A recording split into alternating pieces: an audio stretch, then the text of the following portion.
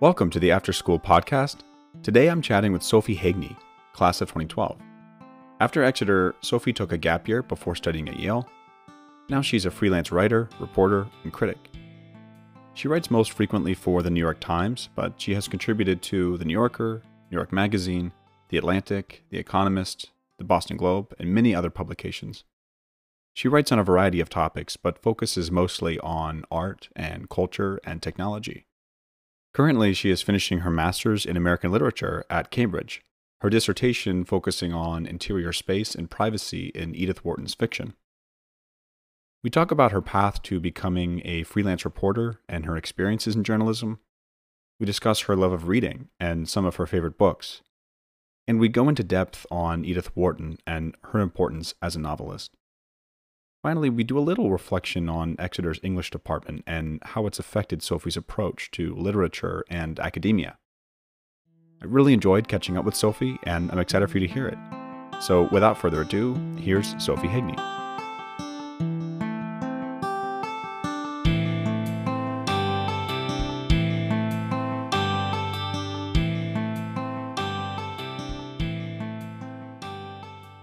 Sophie, how you doing? Hey, Ryan. I'm good. It's beautiful where I am, actually. You're in London, right? Yeah, I'm in London, and the days are getting insanely long. It stays light here, like way later than the East Coast of the US, which is a fun element of the UK. So I'm looking out at my porch at the lengthening evening light. And you're over there because why? You're studying at Cambridge, right? Yeah, well, not so much at Cambridge anymore. But yeah, I've been here. So I've been here for a year in grad school studying English at Cambridge, and campus shut down like beginning of March. So since then, I've been in London, and I had been spending time in London for like the year and a half before. Also, my boyfriend lives here. I was for a while kind of like splitting time between New York and London, but now I'm here for kind of the foreseeable future, which is like 2 months now. I'm probably not going to get on an airplane for a while because of pandemic stuff. Yeah, that's... Um, so yeah, I think I'm likely to be here at least for another year or so. Um, and then who knows? With your job, I mean, as being a writer and reporter and all that, you can probably be in really anywhere, right? Like to some degree. In terms of remote work, it's probably one of the best areas to be in for that. Yeah, I know. I'm sort of joking with people like my work life has not changed at all. Like between grad school and freelance journalism, everything is exactly the same. I mean, there's the drawback that you can't like report in person, which is a bummer, but it is not hard for me to work from wherever, which is one of the great things about this life. So maybe we start there then and back up a little bit. I mean, I'll have introduced you before this, just to give a little overview of what you do now. But really, what have you been up to since 2012, I guess? Since 2012. Yeah, I guess so. The year after I graduated, I took a year off between high school and college. So that was 2012. I did a lot of traveling, um, a lot of reading and writing and like reflecting. It was an amazing year, a weird year because all my friends were sort of in college and I was bouncing around and kind of adrift, a very adrift year. Yeah, so I started at Yale in the fall of like 2013. And while I was there, I studied English, so kind of building on a lot of the interests that I had when I was in high school. And I got involved with a bunch of other stuff on campus. I worked for the weekly newspaper, the Yale Herald, kind of an underdog newspaper. Ultimately ran out of money during my time there. And also for a magazine called The New Journal, I ran a storytelling group on campus. But really, yeah, definitely became more interested than I had been even in journalism, and ended up working after my junior year at the Boston Globe on the arts desk as an intern, which was like probably the best job I will ever have because no jobs like it exist anymore. But I basically wrote like 800-word stories a week about things going on in the cultural scene around Boston. and it was great. Why do you say that's not, you said doesn't really exist anymore? Just financial incentives of papers? Yeah, I mean, it was just one of those things, like, when I was working at the Globe, it's changed even since I was there, but they were still kind of figuring out, like, digital news cycles, and so they weren't having me, like, run on a bunch of fast breaking news or doing, like, short digital stories about, like, internet trends. It was still a very kinda old school newspaper features job, which just meant, like, they would send me to some concert or to meet some chef, and I would, like, interview them and take, like, 2 days to write an 800 to 1,200 word story. So just in terms of, like, the time that I had to work on things and also the, like, kind of slowness and lack of news influence, made it, I think, a little bit anachronistic, but a really great job. That sounds amazing. So after that, I was an intern at the New York Times, also on the arts desk, which was amazing, but really different. It was, like, pretty fast paced, a lot of news, and I got to work on not I wouldn't necessarily call it, like, investigative reporting, but some, like, harder hitting kinds of stories. Like, I reported on the first Cosby trial. Um, I wrote a story about a woman who had been raped by Roman Polanski, who was sort of coming forward with that story for the first time. So things that were, like, harder and more difficult, and there was like much more emphasis on news in that job.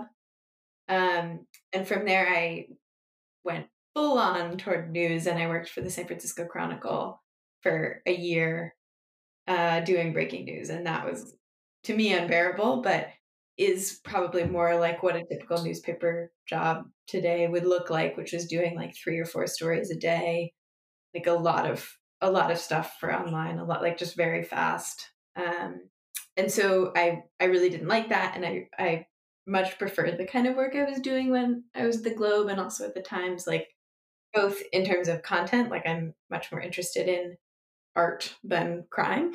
But also in terms of, I like to have time to work on things. I like to be able to prioritize writing. I like to be able to breathe and think, and I'm not really driven by, like, a news instinct, I would say. And so, I've gone back now. I'm a freelancer, and I do mostly sort of culture features and some technology writing also. And when you say arts desk, what is that, just a like an industry term for the arts Yeah, culture so, part of like, the newspaper?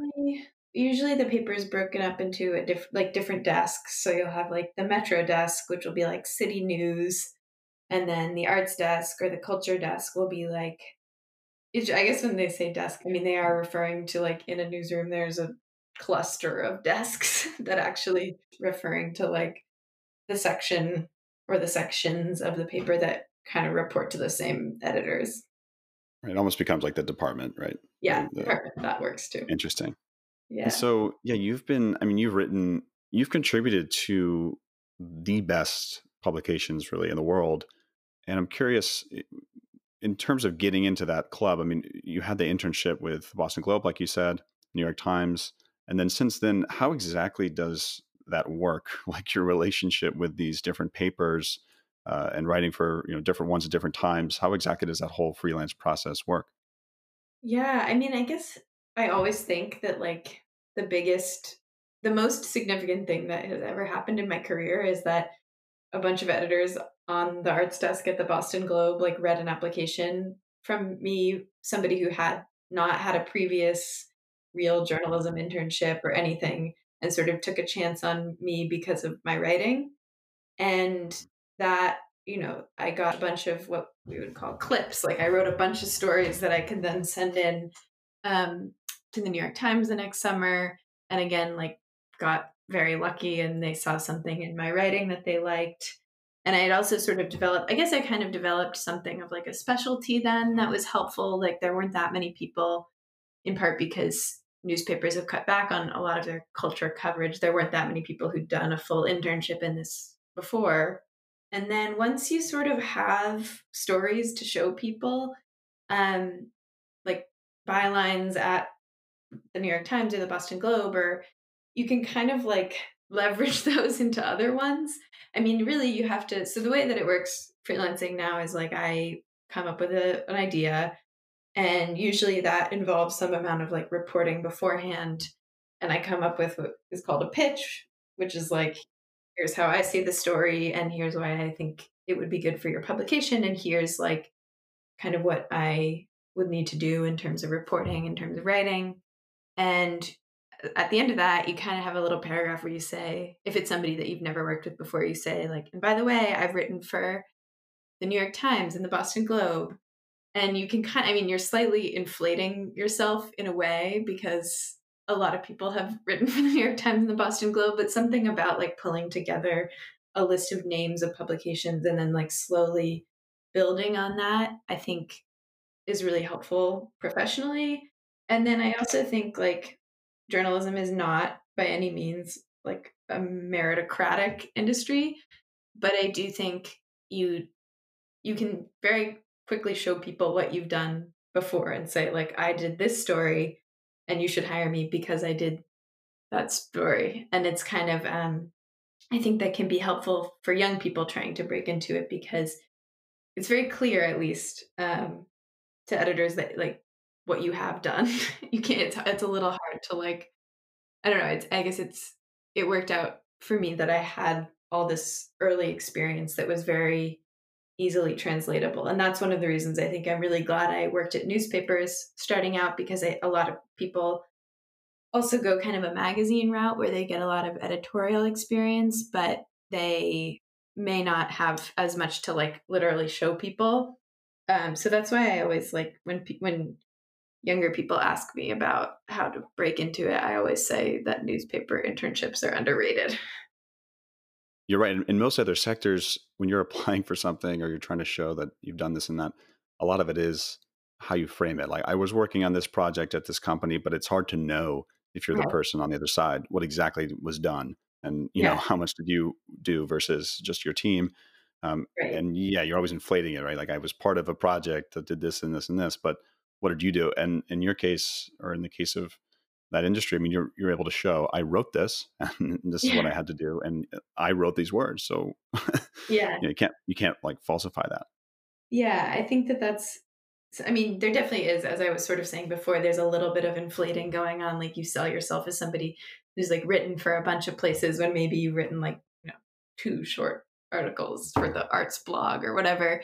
But it is, I think something that I do like is the very tangible product. And not just from a career perspective, but I find it really satisfying to, complete an article, send it out into the world, have a bunch of other people be able to see. It's extremely tangible. And when you come up with, so you describe the process, like coming up with the pitch. How exactly does that process work? Because you're coming up with this pitch and you're doing some other work and you're thinking about it. And like you said, here's what I will have to do to execute this. But why are you sending that out like a splash to a bunch of publications and somebody picks it up, or somebody says, I want you to do this piece for me? Or do you go out with this would be a perfect piece for, such and such publication? Or how does that work?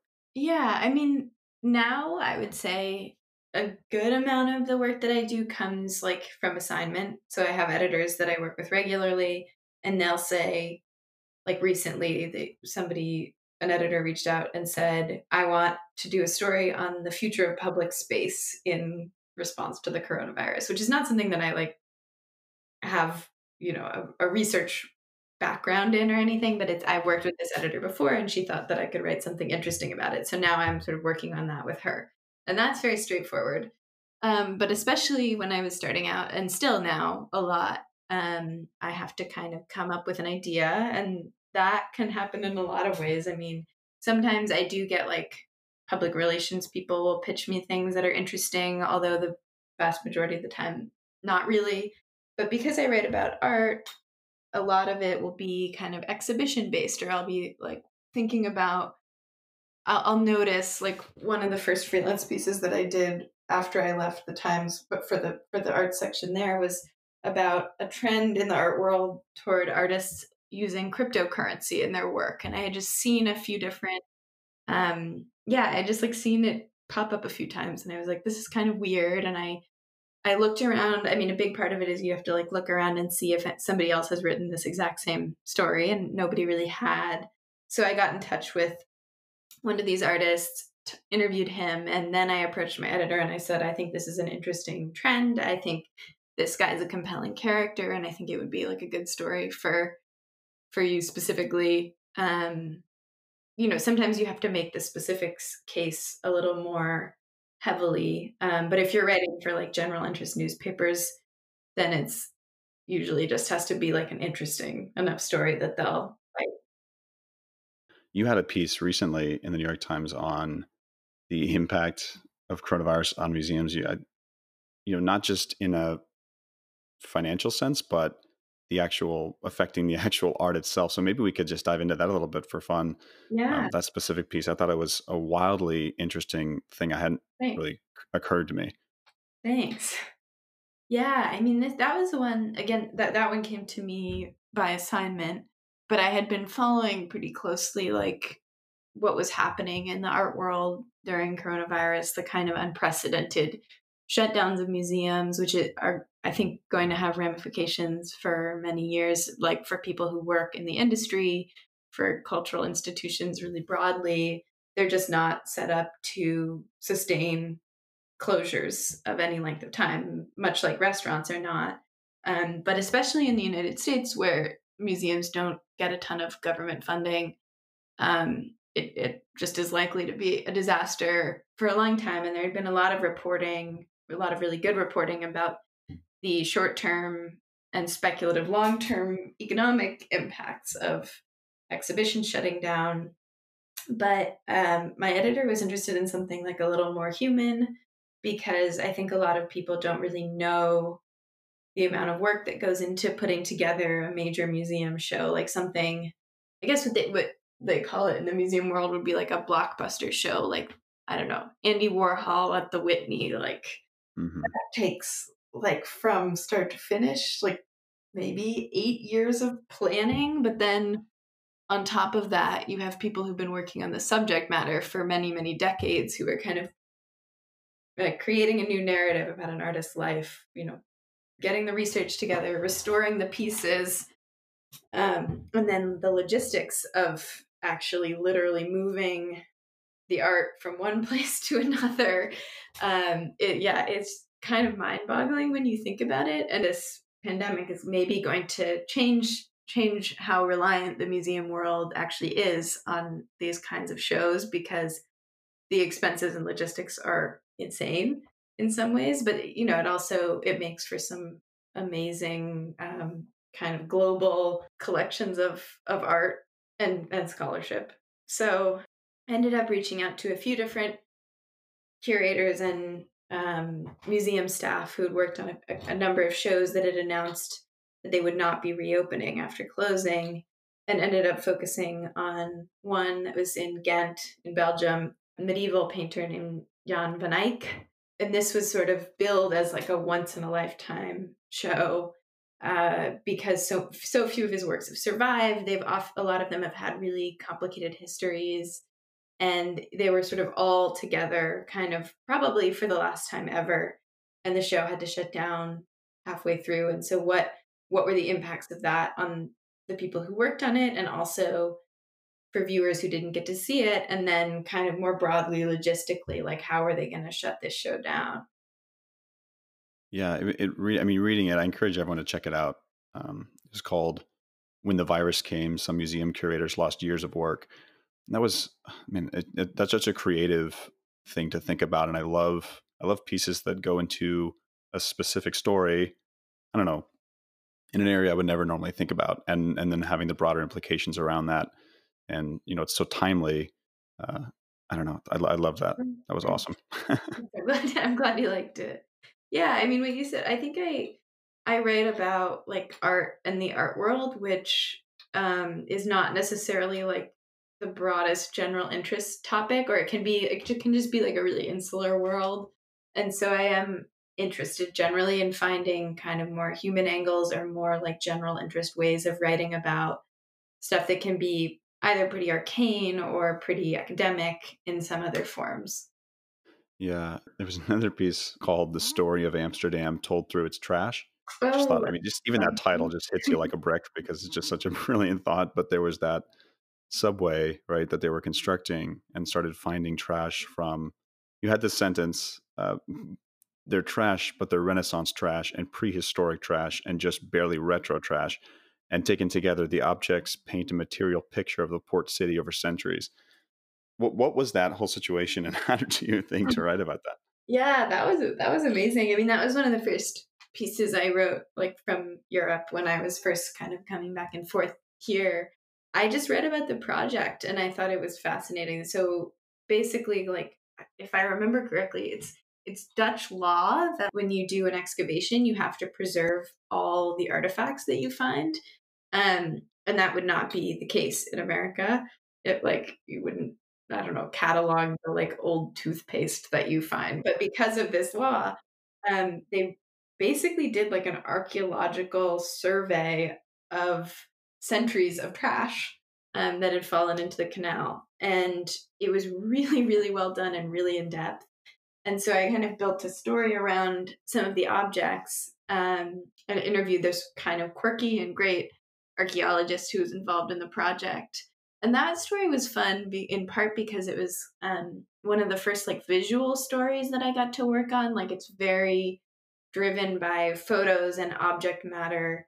And I've since been able to do a lot of projects with the same team at the New York Times um, who have helped me like think differently about formats for writing and the ways that like visuals can actually like dictate a story rather than being just like a backdrop of them. So that was fun too. Is there any story that you've come up with and basically any pitch and you thought this is a brilliant idea and then it gets rejected and you've never been able to write it? I'm trying to think You're too if there's successful. any Too nice. many pitches are being accepted. Definitely I've given up on things before, but I think often I've ultimately been like, well, maybe this wasn't such a great idea. There is one that I am actually probably going to write now. I'm really interested. I want to do like a series of stories on dead technologies, like old technologies, like the pager. I did write a story about the fax machine, the Minitel, which was like a pre-internet internet terminal that was in France in the 1970s. I'm just really interested in like using like sort of objects, but also specifically dead technology as a way into kind of understanding where we are with technology today and like also maybe some paths that the internet or that life could have taken that it didn't because these technologies were abandoned.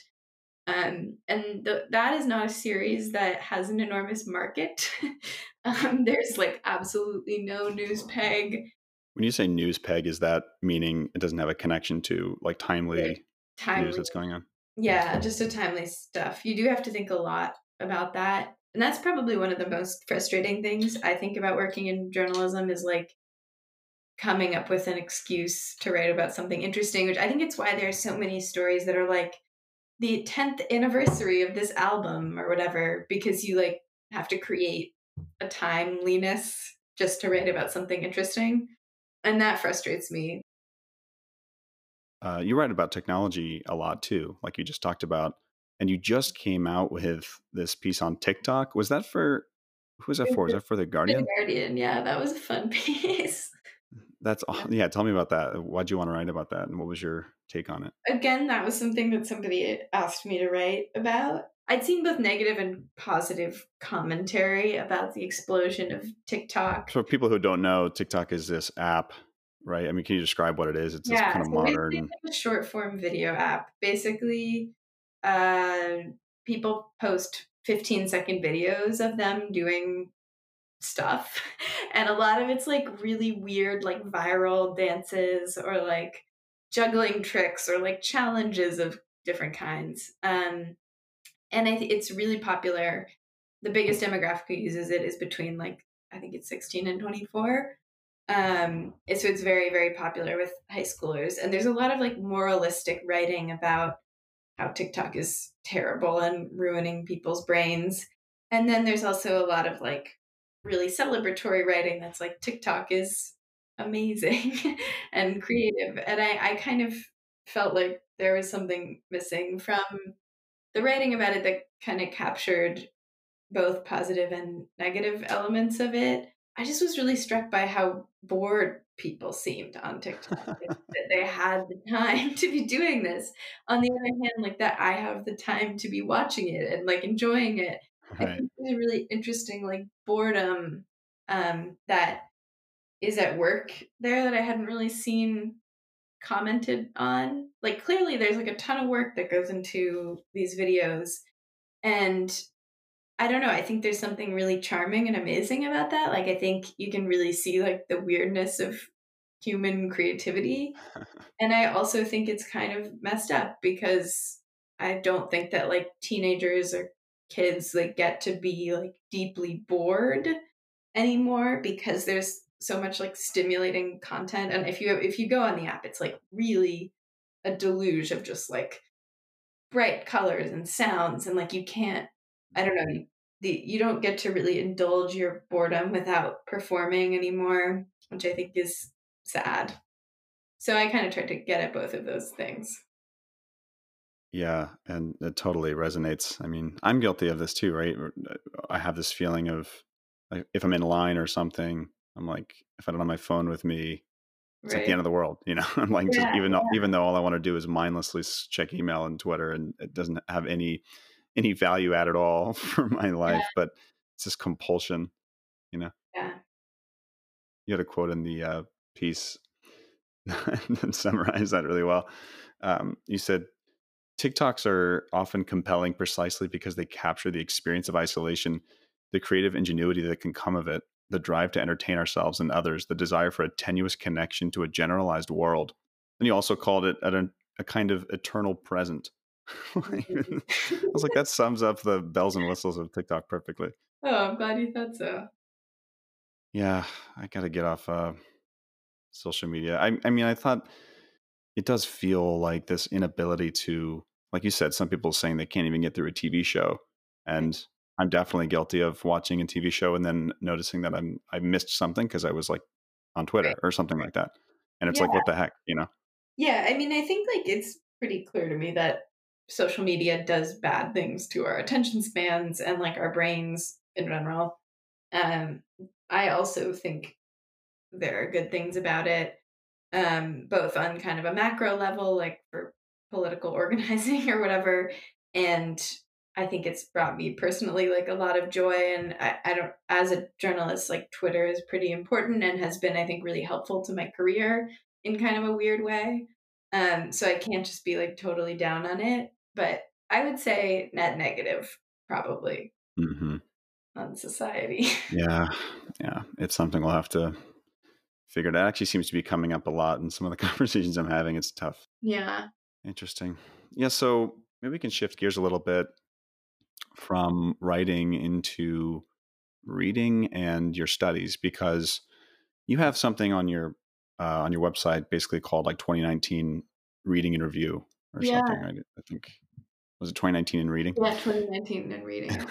Yeah. Yeah. And so is this something that you do? Is this the first time you've done that, or is it something you do Yeah. every year where you kind of Right. reflect on the previous year? Yeah, it was the first time I did it, and I was sort of surprised by like the response that I got to it from people because there's a website called The Millions which publishes sort of a version of what I did, like different writers kind of going through some things, at least a few things that they've read over the course of the year that have like moved them or been interesting to them. And I just wanted to kind of do a comprehensive look at the things I'd been reading, where I'd been reading them, and pull it together into a piece, and I put it on my website, and a lot of people really like responded to it in a way that I'm not necessarily used to with other kinds of pieces that I write. And I think I was heartened by that. It felt like a lot of people wanted to discuss reading with me, like the act of reading and also specific things I'd read and they had read, and that they liked kind of hearing or seeing like a summary of a year through the lens of books. So it Hmm. was a really like positive experience, and I think I will probably do it again. You definitely should, because yeah, it resonated with me too, and I thought it was just really fun to read and go through. I think uh, part of that is because, yeah, you weave the books into what you were doing at the time. And I'm curious, how much does time and place affect your experience of a book in terms of you put it together for this piece in a way that was very captivating? Oh, maybe you were in New York or you were here or there while you were reading this and what was going on in your life. And so it paints a nice, vivid picture. But in your actual experience, do you feel your surroundings and the time and the context when you're reading something?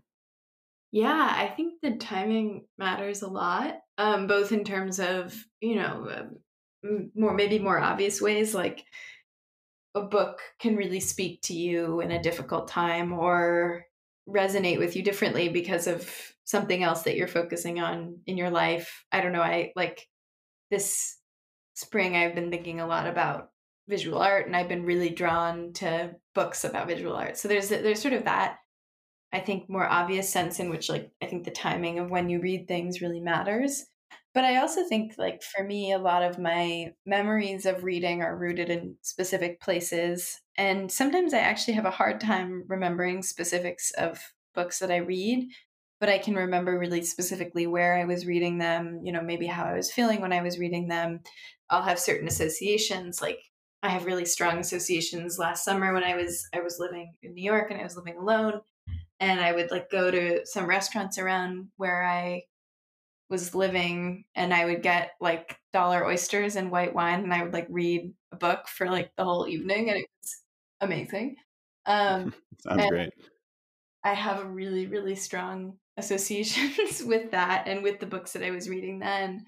Or, I mean, different kinds of associations. Like this past fall, when I was starting grad school, like it was really bleak and dark in England. And like, I just remember like reading so many pages and being really drawn in, but also, I don't know, having this kind of new and intense experience with books and with being in this new place.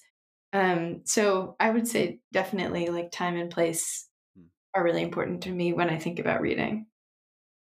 Yeah, it's true. It's true of music too, right? It's true of so many things. Mhm. You look back and you're it just comes back to you what you were doing at the time, has this ability to bring up this kind of form of nostalgia, but for that time. So I hadn't really thought about that with books, but it makes a lot of sense. Yeah. Yeah, I feel like it's very strong with music and, like, smell. Um, Yeah, smells another one for sure. yeah. Yeah, interesting. And you also have this. You read a lot, clearly, which Mm, is great, mm. and I think pretty much everyone feels that they should be reading more. But I think something that you also did, which made me feel better, was you talk about not finishing books Yeah. because that is totally, I don't know what it is, right? But there's such this weird feeling of failure when you don't get through something. You say, "Oh man, I didn't accomplish that," or whatever it might be, Right. and you kind of just openly say, "You know what? This I wasn't connecting with this," and you just ditch it when you want to. If there's a book that you don't want to finish, and how do you have the confidence to do that? Well, I think it's there are a lot of interesting things related to what you were saying when you started out. I think, like, a lot of us wanna read more, and that was something I noticed when I was living in San Francisco and I was working this breaking news job, and it didn't feel like I was in a particularly, like, intellectual climate. I don't know, whatever. I sort of made a goal to read more. I think I said I wanted to read, like, 40 books by the end of the year, and that goal, like, definitely actually pushed me to read more, and so in that sense, it was positive. Like, I don't think I would have read quite so much if I hadn't been thinking about that, and I'm glad that I did. But I also think the flip side of that and all sort of metrics is that you end up then feeling guilty, pushing yourself to read things you don't wanna read, and reading has, like, I think, weird connotations of, like, being an accomplishment in the way that other consumption of art doesn't. Maybe because it requires so much time, maybe just because of lingering associations with intellectualism, and I think people feel really guilty if they are reading something, especially if it's something that maybe other people recommended to them and they don't like it and they don't want to keep going. And so they like force themselves to read a lot of things that they don't like. And I'm totally guilty of this. But I think that if you can kind of liberate yourself from that, it'll become more pleasurable. But it's tricky because I do think that you should push yourself. And I try to push myself to read things. I think maybe especially like older books weren't naturally speaking to me when I was starting to push myself to read more. And it takes a little while to like get into a Henry James novel or whatever. Like that's work in a way that it's not to read other books. And so sometimes that work is worthwhile and sometimes it's not. And I think for me, it's like probably sometime after like 100 pages or so, if something's just like not working for me or not pleasurable, or if it's not, I think something can be not pleasurable, but still feel like it's worth your time because you're thinking about interesting things or learning things that are interesting. But if you get to, I don't know, 100 some pages and it's not doing that, I don't think there's any reason to keep going. Lots of books out there to read. That's a great, that's a good rule of thumb. But I guess it does partially depend too on why you're reading it, right? Yeah. Like we're working right now through Ulysses, and it's just such a battle. But that's part of the book, right? Like that's inherently Yeah. part of it is that it's going to be work, and it's this great work of literature. So we have to push through it because it's not really a question of, are we enjoying every page or not? It's like we want to do this in the broader context of making it a part of our lives, not of just getting like a thrill read, Right, right. And I think that that can also work. I don't know, it can just work against you too if you feel like you need to like read all the great works of literature. And I think it can make reading, I don't know, can make it seem like a chore. But I think it's useful, as you were saying, to kind of approach some things just knowing that inherently they're going to be work and that work is going to be part of the experience and not necessarily a bad part either. I think like going back to attention spans, like I think reading is one of the few things that really like feels like it's restoring my attention span or like keeping it intact because I'm having to do mental work to focus. Yeah, I have a weird feeling sometimes where when I start reading, I'm thrilled that I'm reading, Mm. and afterwards I'm thrilled that I read, and especially like if I'm in the Yeah. story. But sometimes I'll have this feeling of gearing up to it. Depends on the context, but maybe it's very easy to say, well, I could spend the next hour reading or like watch stupid TV, YouTube, something like that, Mm. and just get caught up in thinking, well, I'll read later, I'll read tomorrow or something like that because everything else is so captivating. Yeah. But then once I start reading and I commit to it and say, well, let me just open up this pages, then I'm suddenly like, well, what, I knew I was going to enjoy this. Why was I hesitating to start? I don't know what that With is. running. Yes, running is very similar. Yeah. It's like anything that I guess has a little bit of an element of work and challenge. Yeah. But you're going to get enjoyment once you get going. And then afterwards you feel great. Yeah, and then you're thrilled. Yeah, and you're just like, well, that was obviously something I should have done. I think meditation's the same way too. I don't meditate as much as I should, but it's something that like every time I get it back into that swing or think about it, I think, well, I knew on paper that meditation was going to be good for my well-being and that I'd feel good, Yeah. but gearing up to do it feels like I'm hesitating. And then, yeah. Yeah. Yeah. So there's a few books that you highlighted specifically that are interesting and Mm. um, that you basically stood out to you, I think, throughout the year. Yeah.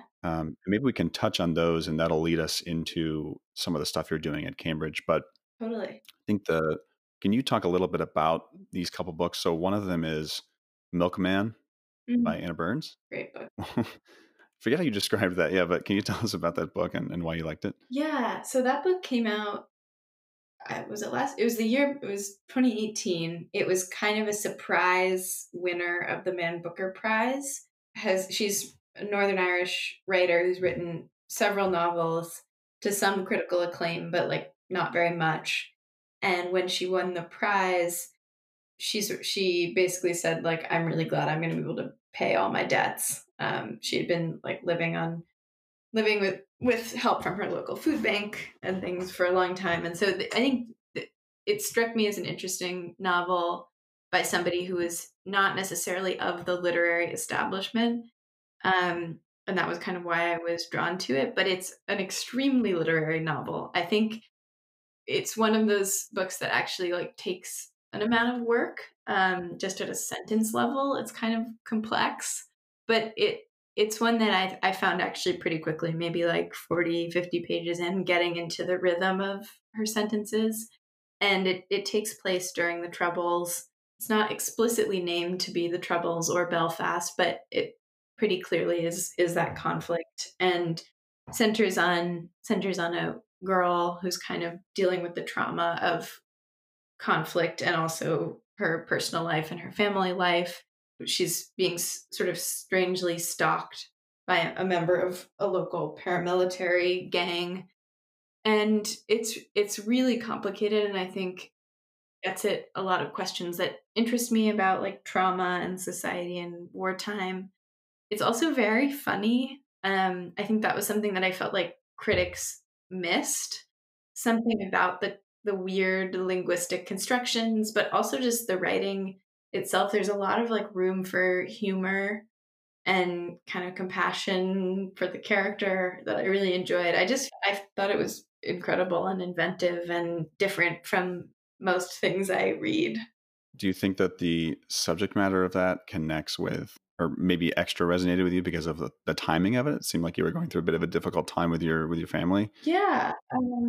During that time, my mom was having a knee surgery, uh, and I think it was yeah, there was something in the writing about family that I think resonated with me, and like the complexity of the family relationships, where there was a lot of love and also a lot of anger and in her case violence, and I think definitely some of that was had to do with being at home. I also think I became really interested in that historical period from reading that book and another book called Say Nothing by Patrick Radden Keefe. That's a nonfiction account of the Troubles, which I read almost around the same time and is a really great nonfiction book. I don't like tend to really love nonfiction, but I did love that book. And I think like reading them kind of almost simultaneously or back to back, I just had a really interesting like investment in this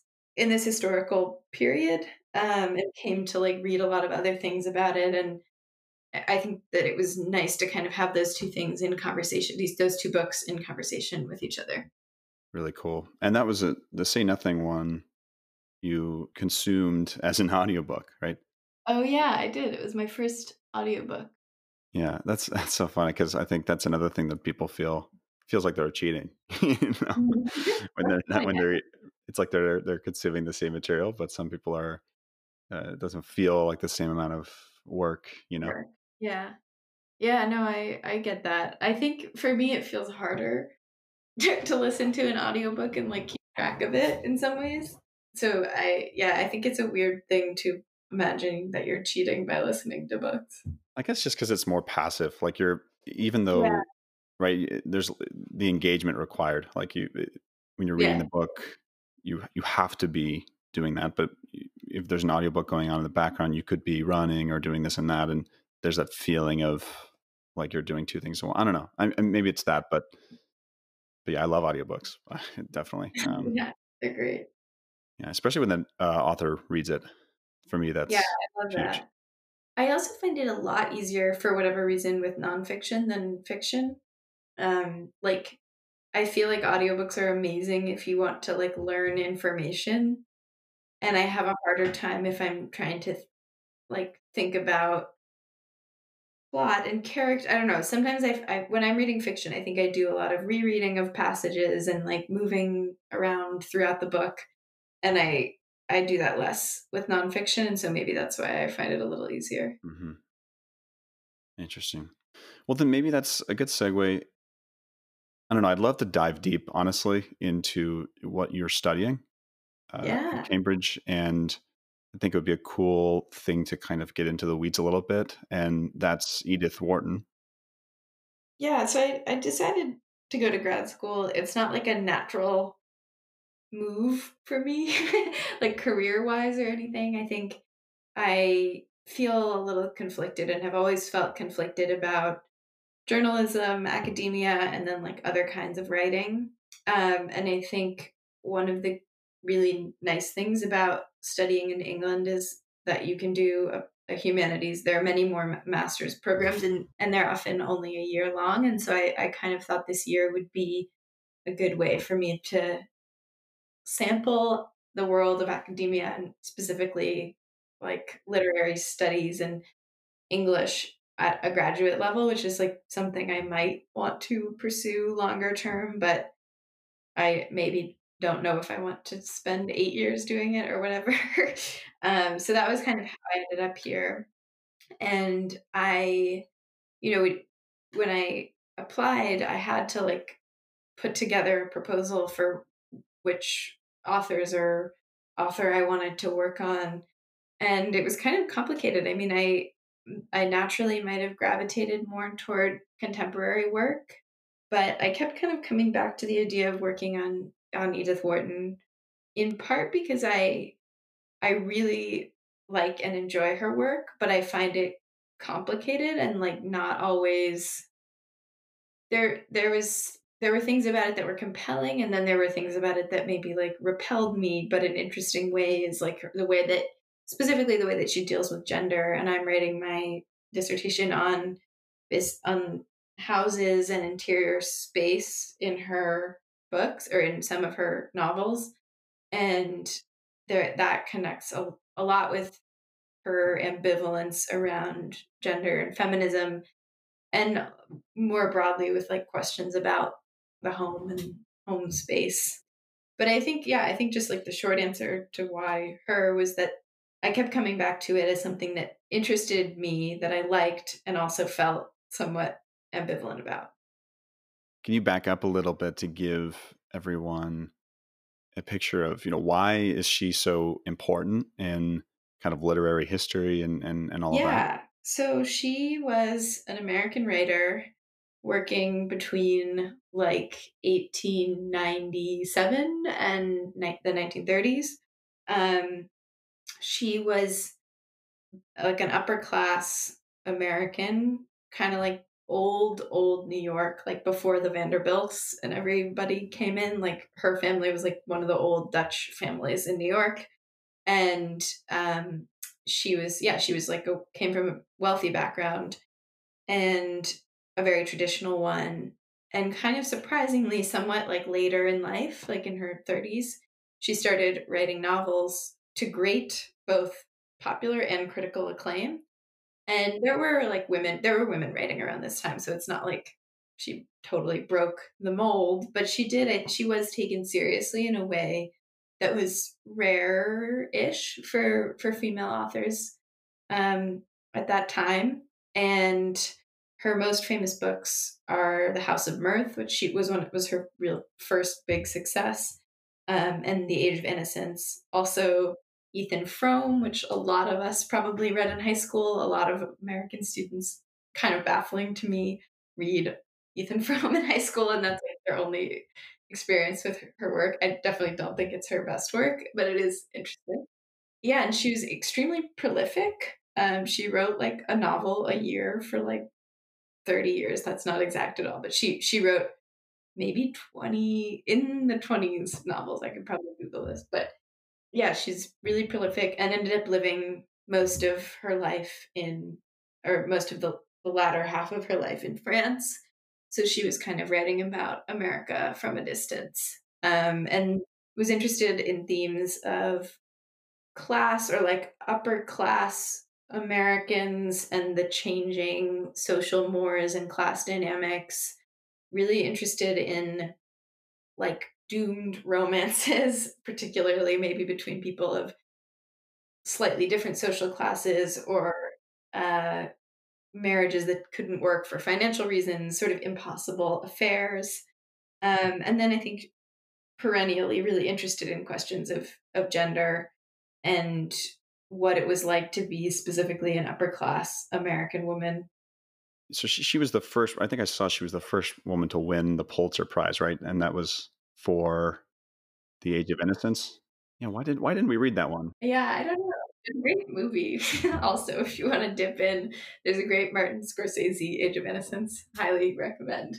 Yeah, I mean, I think like that story about her winning the Pulitzer Prize, I think is kind of emblematically interesting. Actually, the judges of the prize tried to give it to a book called Main Street that was a very sharp political critique of like American capitalism. And then the committee like overturned it and gave it to her instead because her book was seen as like upholding traditional values. Also, if you read Age of Innocence closely or even sort of surface level, I think it's really engaged with a lot of, it is, I think, a pretty sharp critique of society also. And so I think she's somebody who has been kind of consistently misread as like trying to uphold standards of an old society that she was writing about, but was actually much more engaged in critiquing them than she was initially given credit for, while at the same time being invested in a lot of their structures and, for instance, like not being supportive of the women's suffrage movement, and not being I mean, feminism wasn't really a concept then, but like certainly not being a feminist by the standards of her day. Right. I mean, she was in the club, right? Because she's in that Yeah. high Yeah, strata of for sure. society. Yeah. So there's a sense in which, right, like that wouldn't surprise me so much that she would kind of not be striving for so much change in that respect. Yeah, but and yet being, like you said, maybe it sounds like being taken seriously, even if there were other writers, but being taken very seriously at that level. I think I saw she wrote initially, or at least wrote some works under a male pen name, which I imagine would have been like very common to do, or at least like a way to try to get ahead and be taken seriously. But then all these major works, whatever, were published under her name, and yeah, to be able to be taken seriously like that enough to win Pulitzer Prize and be in that kind of Yeah. echelon, that's just a huge feat in itself in the context. Yeah. And I think it's been like interesting. Her literary reception has been really interesting since then. I think she's constantly being sort of like reclaimed, like was sort of reclaimed in the 70s by a lot of feminist literary critics. People are always like, quote unquote, like discovering her work. But she's actually been really, really popular in a variety, like, Age of Innocence and House of Mirth have basically never gone out of print. And so she's an interesting author who I think people are always trying to like re-recognize or sort of take as an example of their cause, but who Mhm. has also remained like enduringly popular throughout it all. I think in all the ambivalence that she represents. Yeah, I could see that at maybe both sides trying to take her kind of under their wing, right, or under their Yeah, movement. yeah.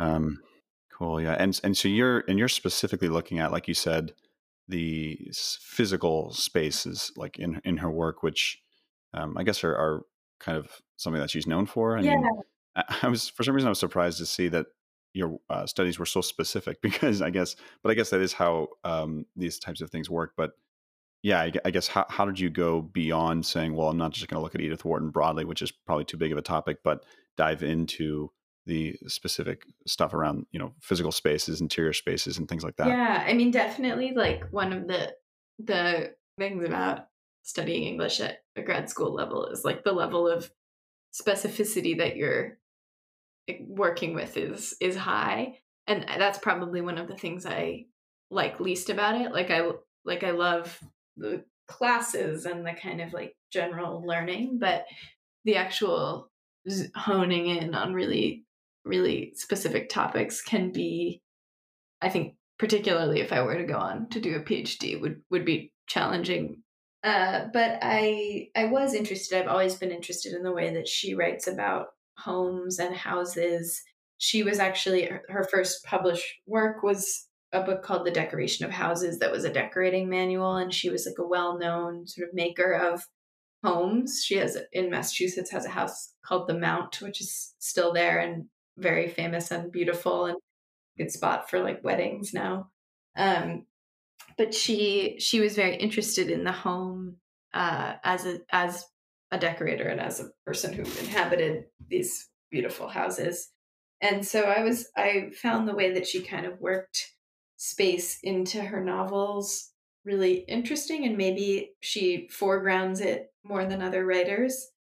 And again, I think I was like interested in her ambivalence around it. She creates like a lot of very beautiful and forbidding homes, and she kind of makes a lot of like she writes a lot of houses that really don't provide refuge. And so I'm interested in why that is. And I think it intersects a lot with, facts from her own life, her own experiences, but also more generally with some of the complexity of like women trying to find refuge or places in the world at this time. There's the other book you talked about reading, which I noticed a connection to this, and now I'm wondering if that was intentional, but which was Housekeeping by Marilyn Robinson. Yeah, great book. I think I guess you'd read it before in high school. Yeah, I read it at Exeter weirdly, which I feel was maybe like too young. uh, in part, I think because it demands or references like a lot of context that we probably didn't have. I wrote my first grad school paper on, and it's like really like densely biblical and really in conversation with like Thoreau. I just remember like not. I don't think our discussions like went all that well about the book as they did in high school. Like 15-year-olds trying to grapple. Yeah, Right. and there's also a complicated thing at like Exeter's English curriculum, which was actually the same as Yale's English curriculum, which like was sort of anti-context, or like tended to rely on kind of new critical theory about reading the book only as a book, which I think can really like foster a love of reading for its own sake and is like really great for teaching you close reading skills, but is also very one very particular way of reading that doesn't engage with historical and social context that I think is limited in a way. And was limiting for talking about that book. I found it really limiting. Limiting in what way? So I guess like what Exeter's English department was based on, which was the same as Yale's English department, was a philosophy called the New Criticism, which is not new, has been around for a long time. And like I think really focuses you on the text. And it's really great. I think it teaches you really good skills for like reading sentences and figuring out how they work and dealing with plot and character.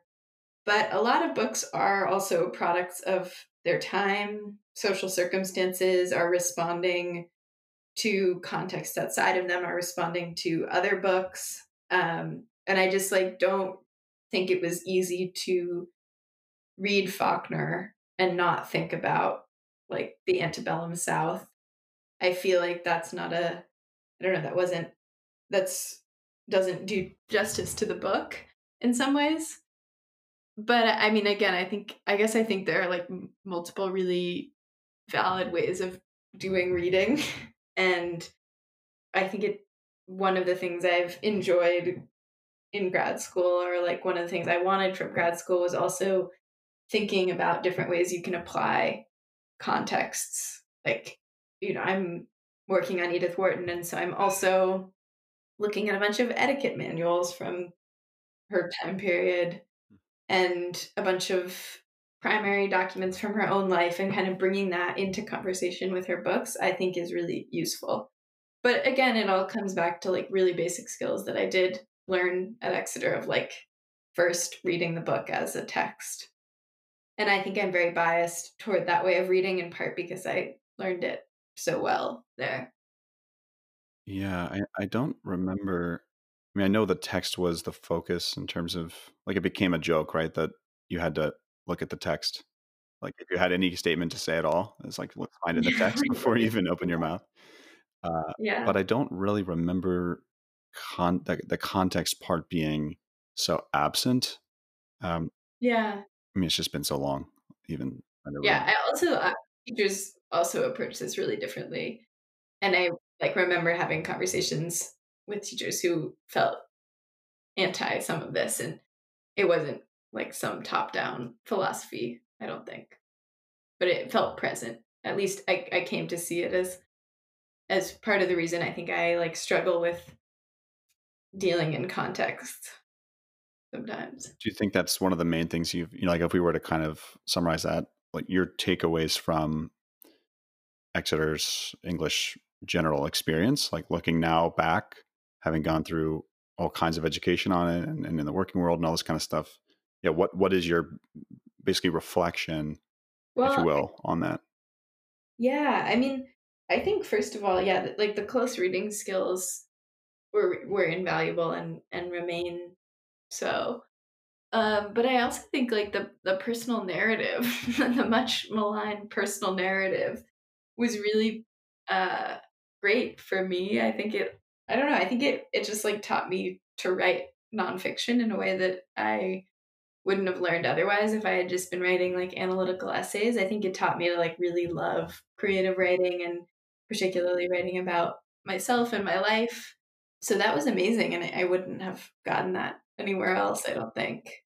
And then also this wasn't really through English, but I worked for the Exonian, and I was like Mr. Golay like recruited me out of one of his history classes, and I'd never had any interest in I never had any interest in journalism really. And I'd always thought, and I was somewhat correct, that I like didn't really want to be doing like news work. But if it hadn't been for that, I probably wouldn't have really pursued journalism at all. So I feel like I owe a lot in that way to Exeter in terms of like shaping all my interests. Yeah, the personal Yeah. narrative. I know. I know it's crazy to think about. In the Exonian, what a shout out. I know. I wonder how they're doing. Gosh, it's been so long. Yeah, that was probably, was that the first paper that you got to put on your it's going back to the concept of like, here's where I've written. Was Exonian the Yeah, first one on there for maybe like looking I'm for the Boston sure. Globe? Yeah, I mean, the Exonian was definitely my first byline. I think it was even specifically a story that I wrote about like hazing in Ewald. Oh wow, shout called out. It was like soft hazing, I guess was what I was able to document in the story. But that was my first byline. Wow, the memories. Yeah. That's really hilarious. We're coming up on quite a bit of time here, so maybe we're very much still in the middle of quarantine when we're recording this, and there's a lot of unknowns, and a lot going on in England too. Actually, this week in the news, we don't have to get into that. But generally, just yeah, what are you looking forward to? What are you excited about, and what are your kind of plans going forward? Yeah, well, my plan. It's so hard to think about the future in a way because there are so many unknowns.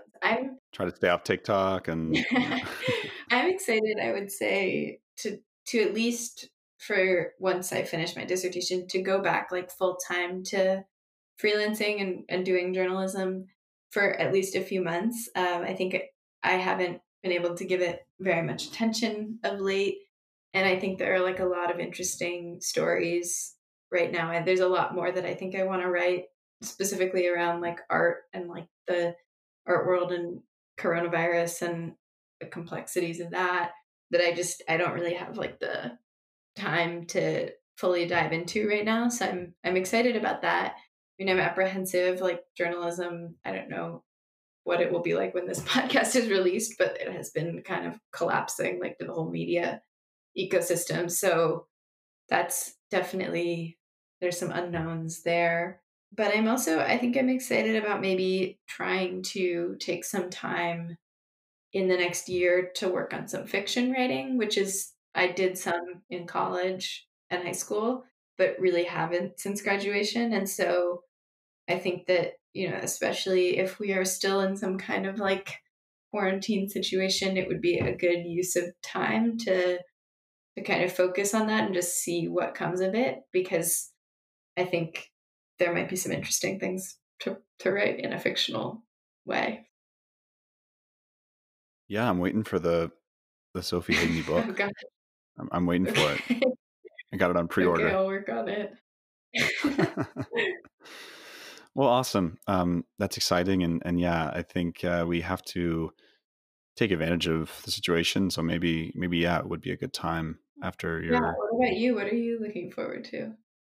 me. I don't know. I'm well. This is something. I mean, this is a fun side project. Kind of like you said, it came out of the fact that there's a little more time, but also this project is something I wanted to do for so long, but just hadn't really thought of a way to do it. And I just wanted Mhm. somebody to do it. Like I didn't even I'm really glad want to you do it.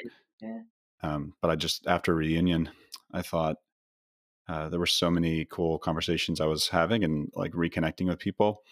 And I thought, man, I just want to know what everyone's up to. Like I almost just gave people calls, cold Mhm. calls, because I was like, this would be just cool to talk to people.